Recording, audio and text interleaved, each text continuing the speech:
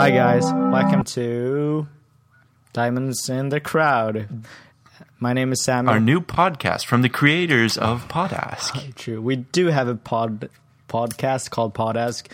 We'll just put a link in the description of this podcast, and you can just press there if you do want to know how we sounded and what we did 2 years ago. We just did 6 episodes, and it's very old, and I would not recommend listening to it. Yes, if you do want ear cancer. Okay, let's just stop there. So, who are we, and what do we do? Baker? I'm David, and I am currently studying to be a 3D printing technician.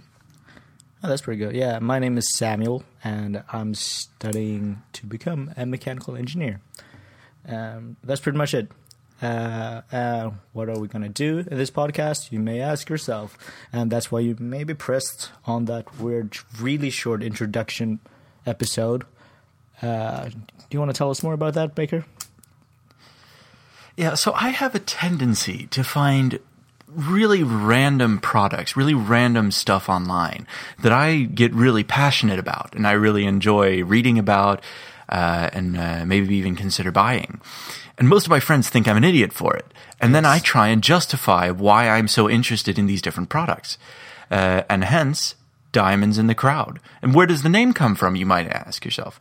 Well, it comes from the old saying, diamonds in the rough, where you might find 1 or 2 diamonds, really gems of a product in an otherwise pretty bad environment. Dollar store. Yeah. So, and in this case, because a lot of the products that I find are generally crowdfunded, hence the name, Diamonds in the Crowd. Yeah, that's really smart. So, that's what we're about to do, and I'm going to sit here and try to react and talk some sense into this young man. And I am going to try and show young Samuel here the light and the truth of my path. So that's pretty much it. I hope the episode you just listened to or the episode you're about to listen to is pretty okay, and we wish you a really good day or whatever, or whenever you're watching it. Have a great one. Yep.